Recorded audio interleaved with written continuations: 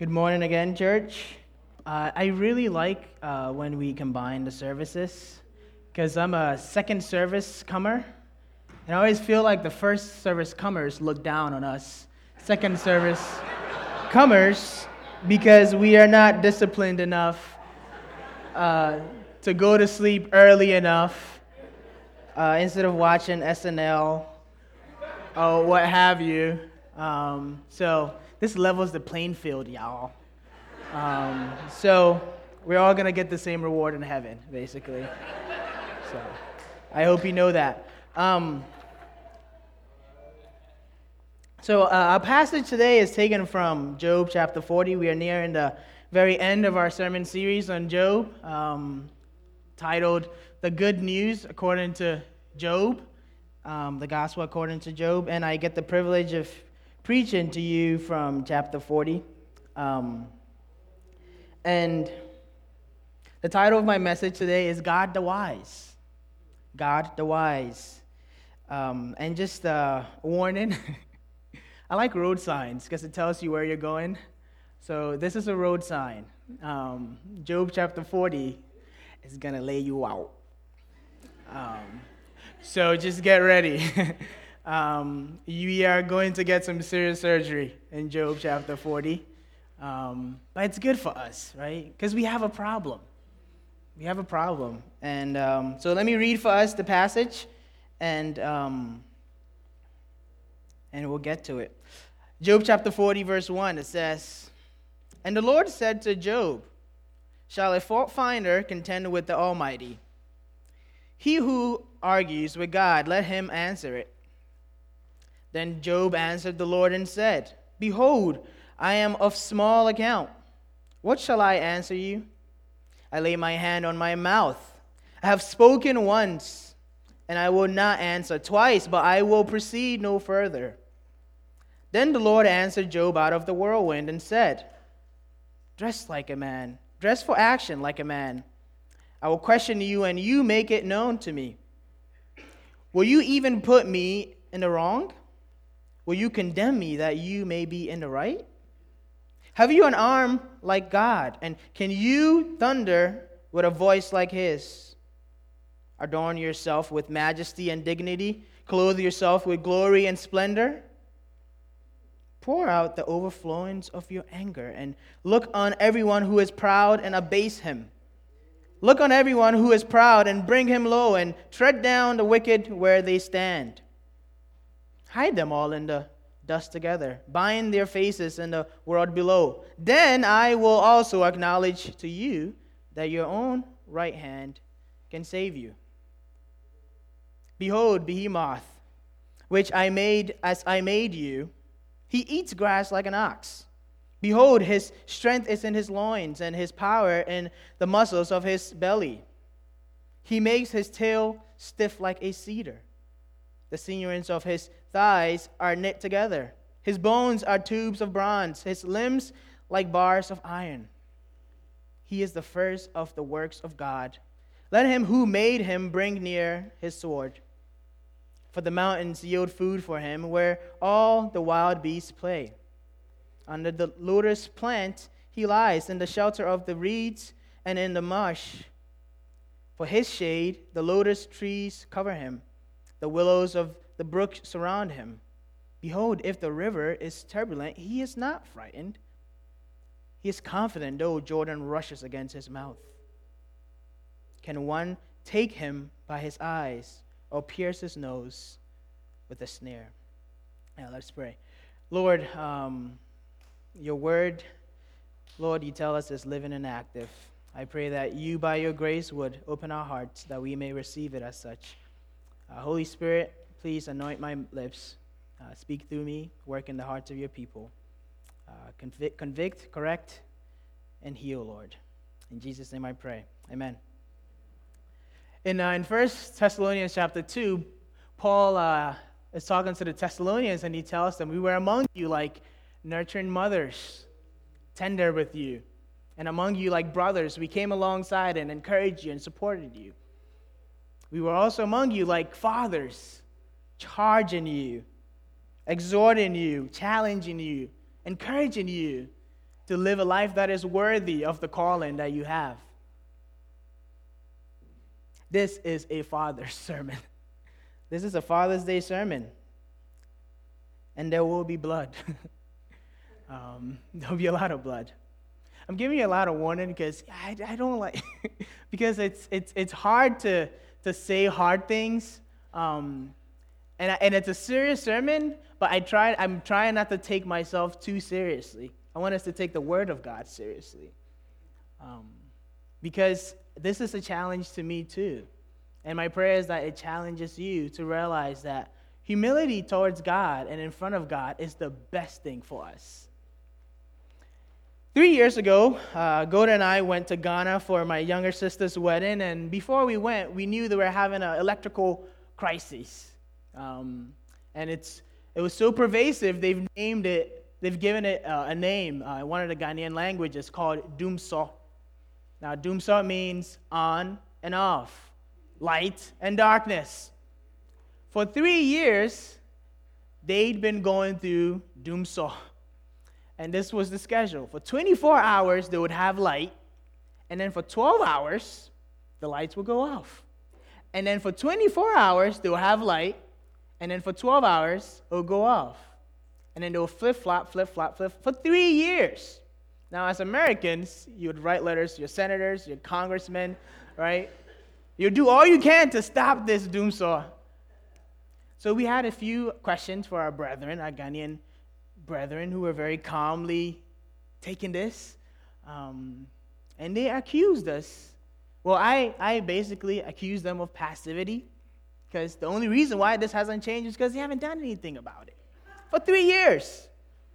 And they, of course, accused me of first world arrogance. My American arrogance. How dare I? 2 weeks I'm in the country, already have solutions for their problems.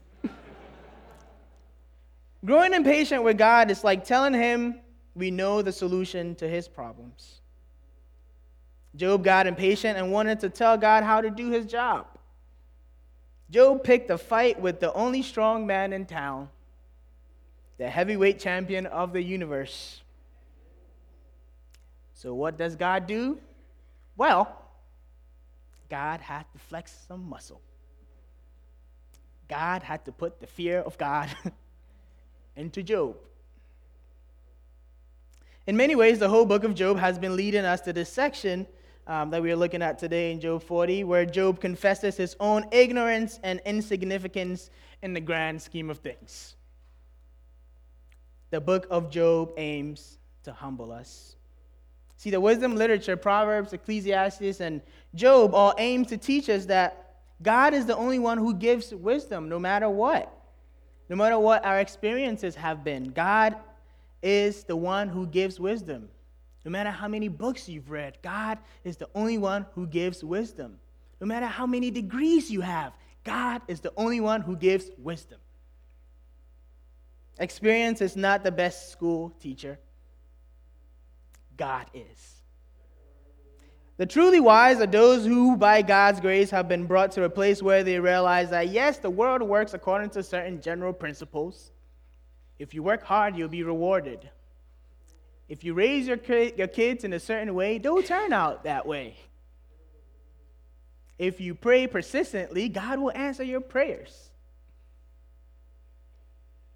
Yet, wisdom says, leave room for God to shake things up because he's wiser. Fear him. That is the first principle for everything. If you don't get this, the Bible says you have not grasped wisdom yet. You might actually be a religious atheist or a functioning agnostic. You believe there is a God, you just don't want a vibrant relationship with him. You just want him to give you the rules so that you may follow, so that he stays in his lane and you stay in yours. You rarely pray for wisdom because you know what needs to be done.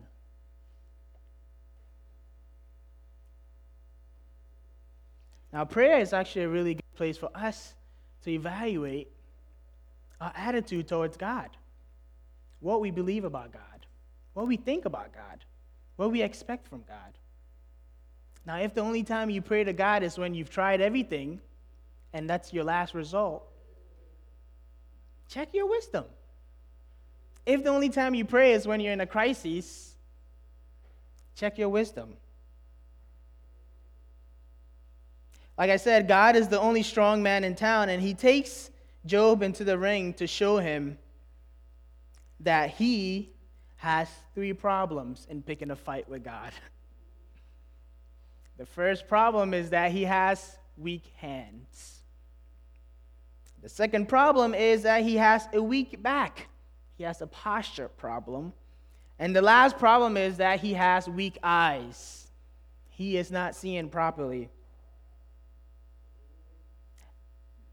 And we know that the ring worked because at the end, Job indeed realizes that he is a lightweight in comparison to God.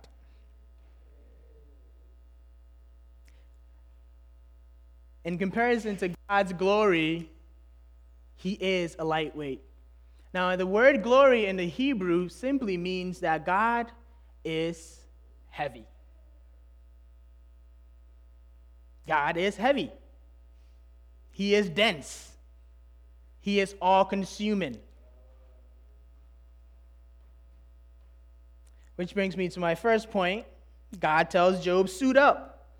Get your weight up. Now, my first point is the longest point, okay?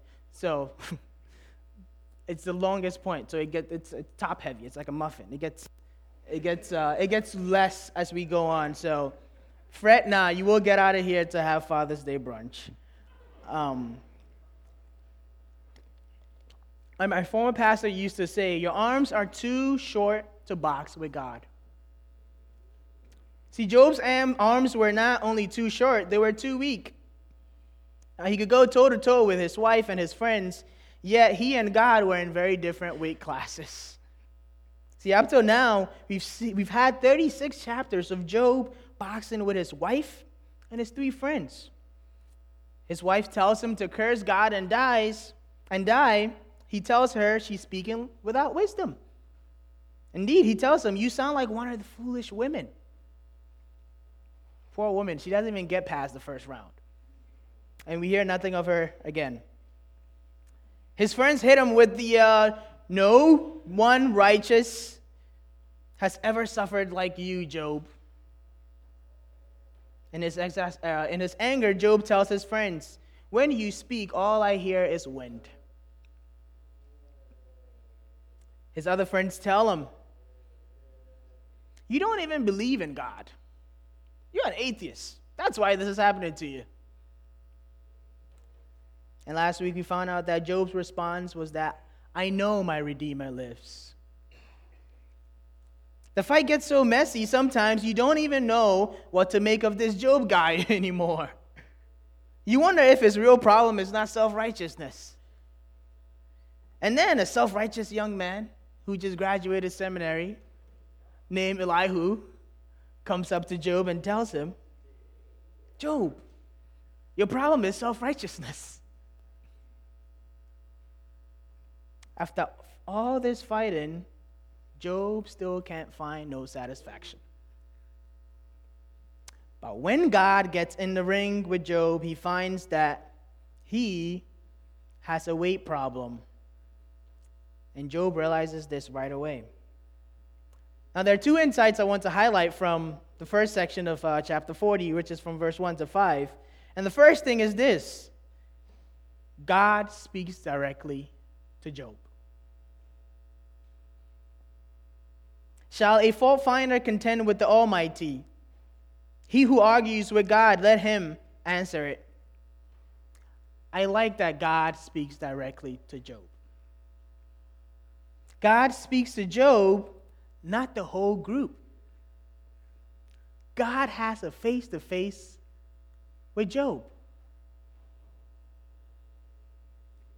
Yes, God is to be feared, but God is extremely personal with his people, even when they go astray. See, poor Job, it would have been better for his friends not to have burdened him with their poor theology and let God speak. And I'm glad that the book ends with God being the one to speak. See, sometimes we are so eager to defend and explain God, we forget that God can and has spoken for himself. Application point here is that we should point people to the Word of God rather than trying to figure out how to best, with our best wisdom and our best knowledge, solve their problems. Point people to the Word of God. Ask them, what do you see here? What do you read here? What do you think the Bible here is saying? Hebrews chapter 4, verse 12 tells us, for the Word of God is living. Do we believe that? The Word of God is living and active, sharper than any two-edged sword, piercing through the division of bones and marrow, soul and spirit, and discerning the thoughts and intentions of the heart. You cannot discern the thoughts and intentions of anyone. You can barely discern the thoughts of your own intentions. Let the Word do the work. That way you won't look like the bad guy either. Verse 13 in Hebrews 4, and no creature is hidden from his sight, but are all naked and exposed to the eyes of him to whom we must all give an account. See, if you want to gain wisdom, meet God as he presents himself in Scripture. Let him unsettle you. Let him unsettle your friends. It's good for you. See, I suspect some of us are more interested in discussions over Scripture versus letting it cut us and evaluate our lifestyle because it's uncomfortable. You see, it is one thing to talk about a cage lion when it's in the cage. It's another thing to open the cage and get in the cage with the lion. You learn a few things. I dare you to get in the cage with the Word. I promise you, you will come out with some bruises. But you're going to learn some things too. There's a lesson here for all of us who are trying to avoid talking about the wrath of God because it embarrasses us. See, later Job would say, I heard of you, but now I see you. Now I behold you. See, you were blurry at first.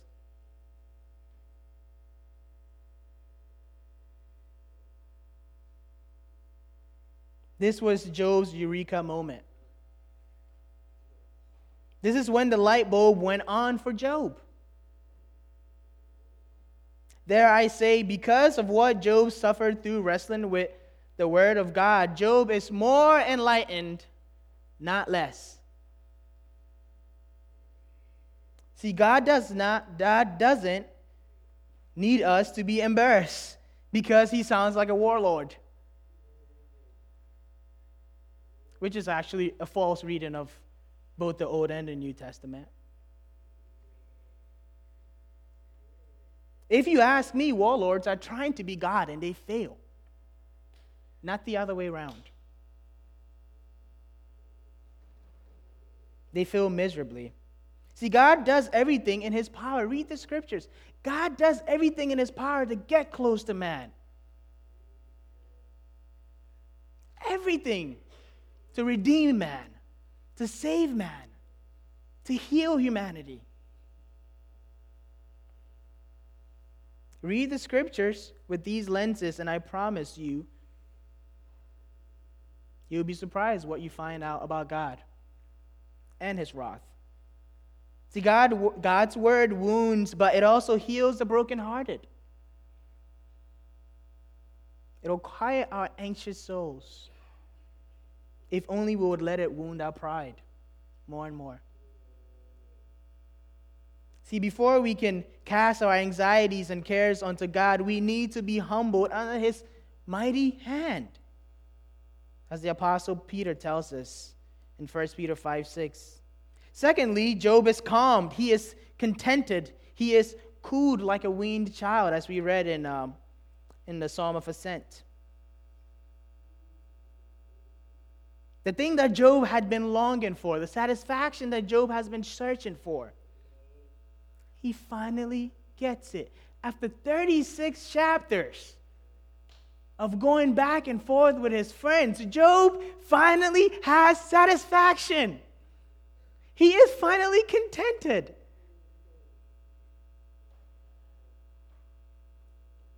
Now, side note here, Job actually does not get his questions answered. Read Job. Read the book. He doesn't actually get his answers to the questions he's been asking. God does a really interesting thing by taking Job out of the seat, the questioner, and puts himself in the seat of the questioner.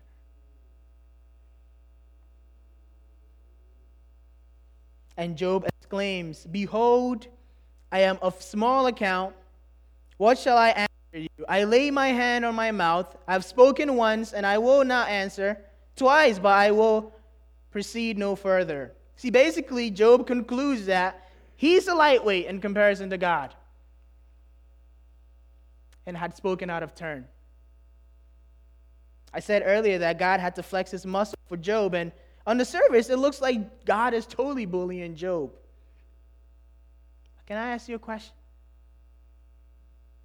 What do you think suffering people need today?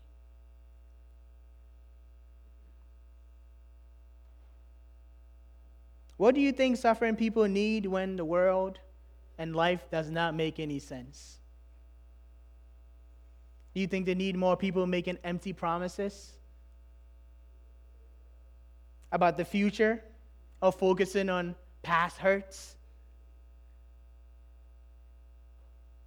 See, God, I love the song that Natalie just did today. God is not here to talk about past hurts. He's not here to make empty promises about the future either. He's here to deal with us where we are right now.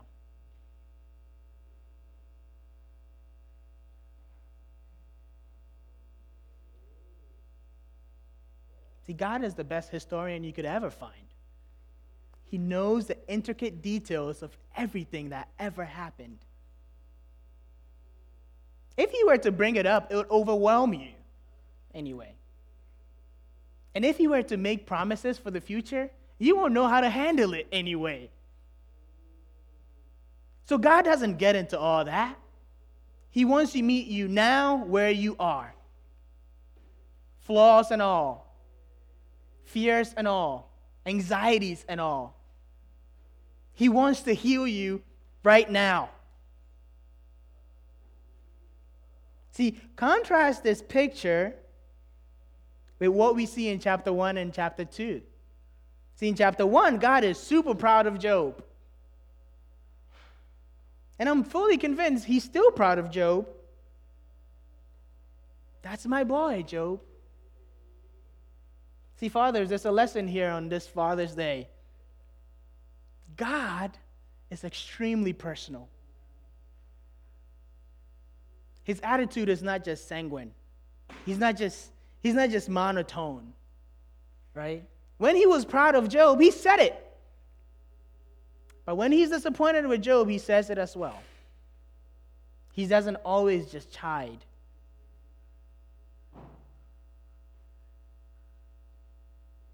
But he also cares about how he's represented, even by his best people in the world.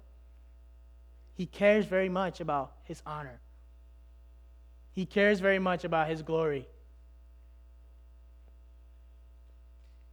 God's honor and his glory is not a matter of indifference to him. God's honor and his glory is not a matter of indifference to him. Suffering people have no need for a God who is always smiling like everything is okay. Everything is not okay.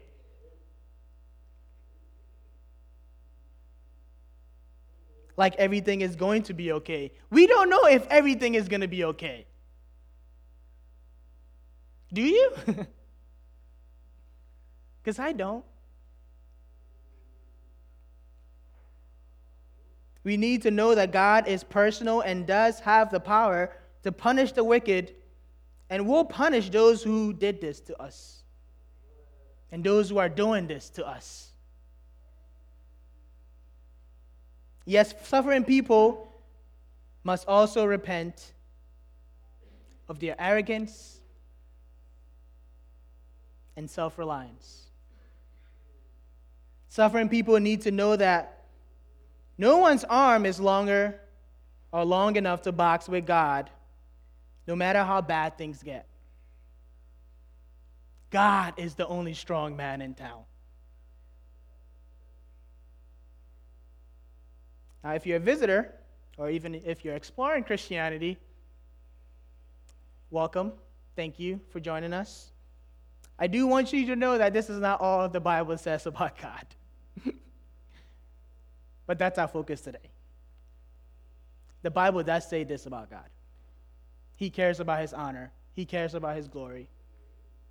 He cares when he's offended. And if you're in Christ, he's going to deal with it.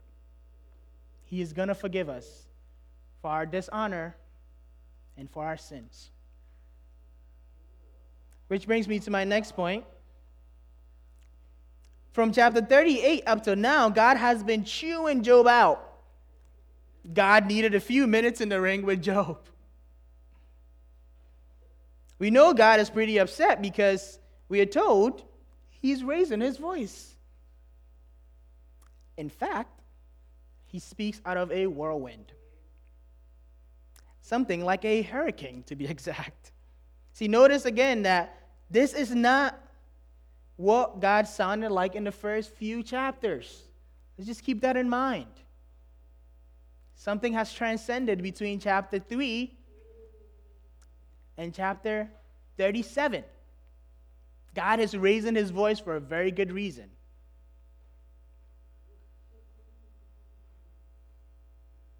Now, why does God feel the need to come to the conversation with a hurricane? Simple. God wants Job to realize that he has an attitude problem. And he needs to check himself. To be specific, God wants Job to know he is being a fool. At least the Bible's definition of what a fool is. He might not have cursed God, but he was being a fool. Yes, the Bible says, the fool says in his heart, there is no God. But according to Job, the fool also says in his heart, God's got some splaining to do. He was being foolish and thinking God owed him an explanation. As if he was in a position to approve or disapprove what God was doing. What God decides to do. As if we are in a position to evaluate the merit of what God is doing.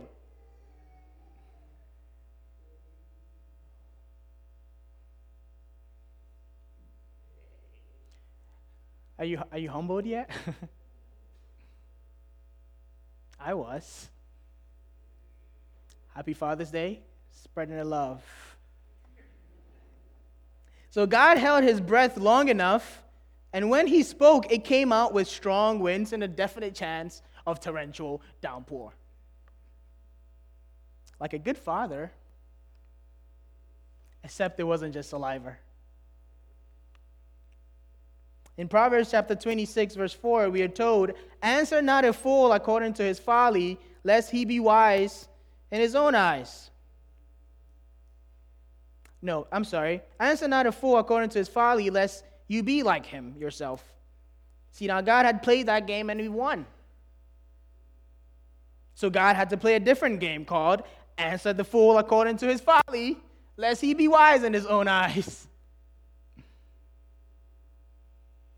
God indulges Job in a bit of foolish talk. Now, this would be a good place to mention that the book of Job is about Jesus. What do I mean? Read the Gospels and see how Jesus deals with those who are wise in their own eyes. And you find that the real hero in the book of Job is Jesus. He's the perfect friend who comes and mourns with us. Not only mourns with us, he literally takes our position. But he's also the faithful friend who wounds us. He gives us the hard medicine to swallow. This is why we are told in the letter to the Colossians that in Jesus Christ are hidden all treasures of wisdom and knowledge. See, after holding his breath long enough, God speaks in a whirlwind and indulges in a bit of foolishness with Job. So he tells Job, okay, how about this? You play man, I'll play God. You be the man, I'll be the God. Let's go for 3 rounds. Round number 1, verse 9. Have you an arm like God, and can you thunder with a voice like his? Flex your muscles. I'll flex mine. Make your voice thunder. Get loud. Get angry. Get really angry. And I'll speak through a hurricane. And I'll show you how to really get mad at the situation in this world. I'll show you how I really feel about the situation of the world. I'll show you. See, when God speaks of his arm, he's not talking about his macho like some human being. He's talking about his ability to deliver people from their struggles, from their troubles. It would be silly to assume that God is literally comparing muscles. And when God speaks of his voice, he's highlighting his ability to bring destruction in his anger to a place through the winds of a hurricane. Round 2, verse 10. Adorn yourself with majesty and dignity. Clothe yourself with glory and splendor. Dress in all your pomp, Job, and I'll put on my glory. See, basically, God is asking Job to dress up in war gear. Let's go to war, Job.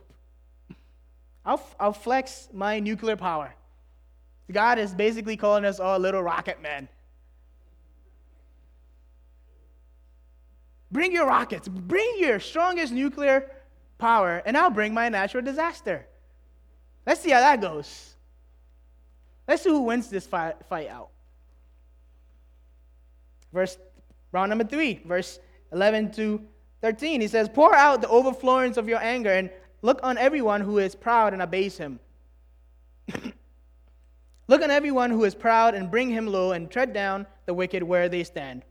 Hide them all in the dust together. Bind their faces in the world below. See, in your righteous indignation, Job, deal with the wicked as you please, and I'll do the same. See, if Job could, the worst he could ever do to a proud person, a wicked person like a Hitler or a rapist or a murderer, the worst he could possibly do to that person is take their lives. Then what? Then they're dead. Okay. There's not enough justice nor satisfaction in Hitler just dying. I'm sorry. That's not payment. That's not enough payment for me. I want to know that he is going to be punished for a long time. Maybe that's just me. See, our struggle with hell is the fact that we lack empathy. We lack empathy. Not only that, we lack an understanding of who God really is.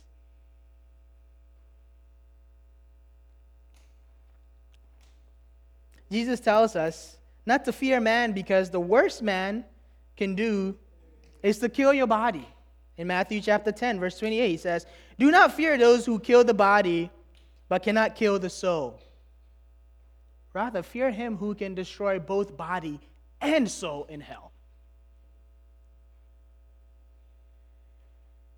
Are you humbled yet? I hope you are. See, Job was being unwise in his attitude, and he needed to learn that the fear of God is the beginning of wisdom. God tells Job, "The only way I will explain myself to you is if you could close the gap between God and man."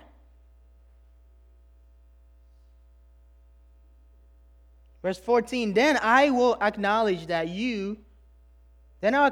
you that your own right hand can save you." See, Job had gone way out of his orbit without oxygen. And God in his grace is bringing him down back to earth. Job had gone too close to his maker without the appropriate attire. And God had to bring him down. He needed a slice of what my sister calls humble pie. Don't we all? Don't we all need some humble pie in our lives? Which brings me to my very last point, which is the shortest point, and I know I'm over time. God tells Job, "Suit up. Put some ice on your eyes. I know it's swollen, but I want you to see something." Humble pie was not finished, so God gave Job another slice. Job had to realize he had a vision problem. He had a sight problem. What do I mean? He's commanded to behold Behemoth. I don't even know if I'm saying it right, but it's Behemoth. Verse 15 tells him, "Pay attention to Behemoth." Now, what in the world is a behemoth? Or what is so important about it that we need to pay attention to it? Okay, Behemoth has become a mythical creature, and don't Google it because you'll get absolutely no help.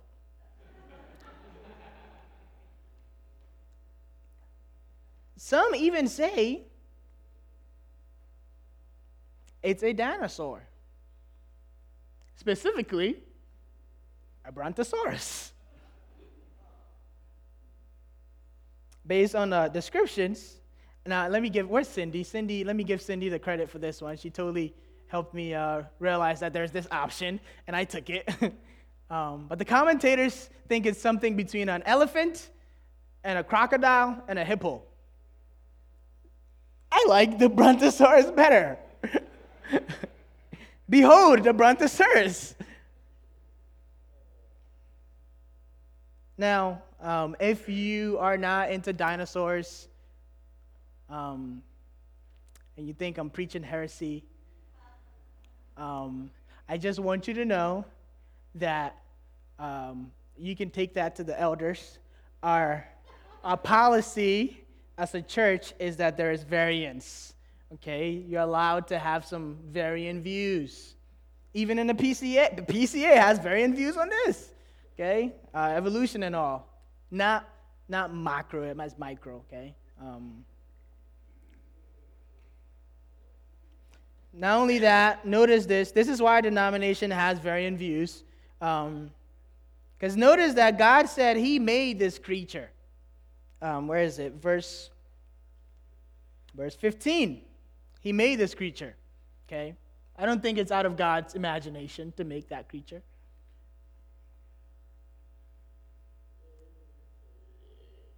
God commanded Job to pay attention to Behemoth because he can observe some things about God's character through him. See, Job in his frustration got it twisted and was demanding to be in a room with God. So God does the next best thing and tells him to bring to mind one of the creatures that he's created and tells him, try to be in a room with this creature. Try to be in a room with my pet, Brontosaurus.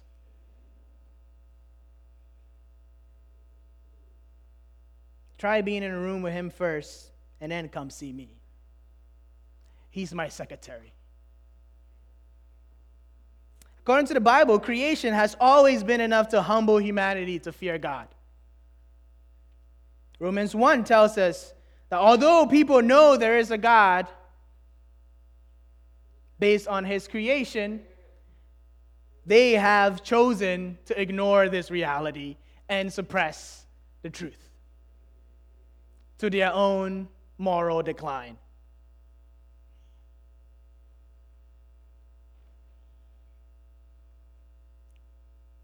God spoke through a hurricane as though to tell Job, are you sure you want an audience with me? See, it'll be good for people to go to the zoo from time to time, or to go to Jurassic Park, or to watch a video on YouTube of man versus nature. From time to time, it'll be a healthy dose of humble pie. Here God is saying, take a look at this animal, behemoth, and see if you can tame him. He tells Job in verse 19, he is the first, or the chief of the works of God. Let him who made him bring near his sword. In other words, I brought behemoth into the world, and I will take him out if I want. It's ironic, it's a little more than ironic that dinosaurs are not here anymore, but you can ponder on that on your own.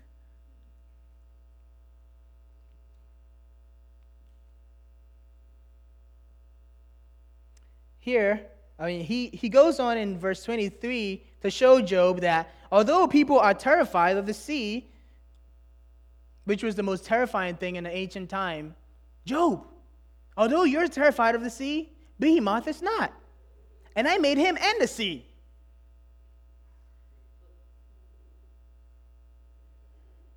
And you have the nerves to question me? You have the nerve not to fear me? You have the nerve not to be afraid of me? Can one take him by the eyes or pierce his nose with a sneer when he is alert? Can you tame him? It's gone. But do you think Job can tame a brontosaurus?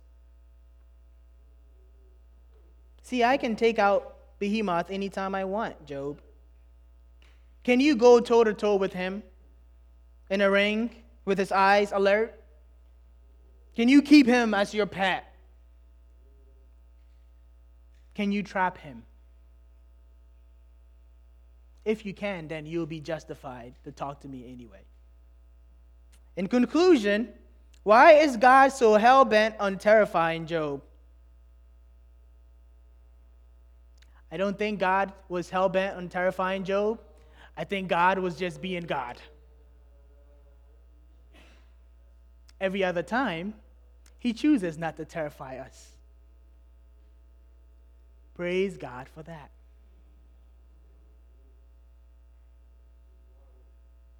But I think God chooses to reveal a little bit of his anger because the fear of God is the beginning of wisdom.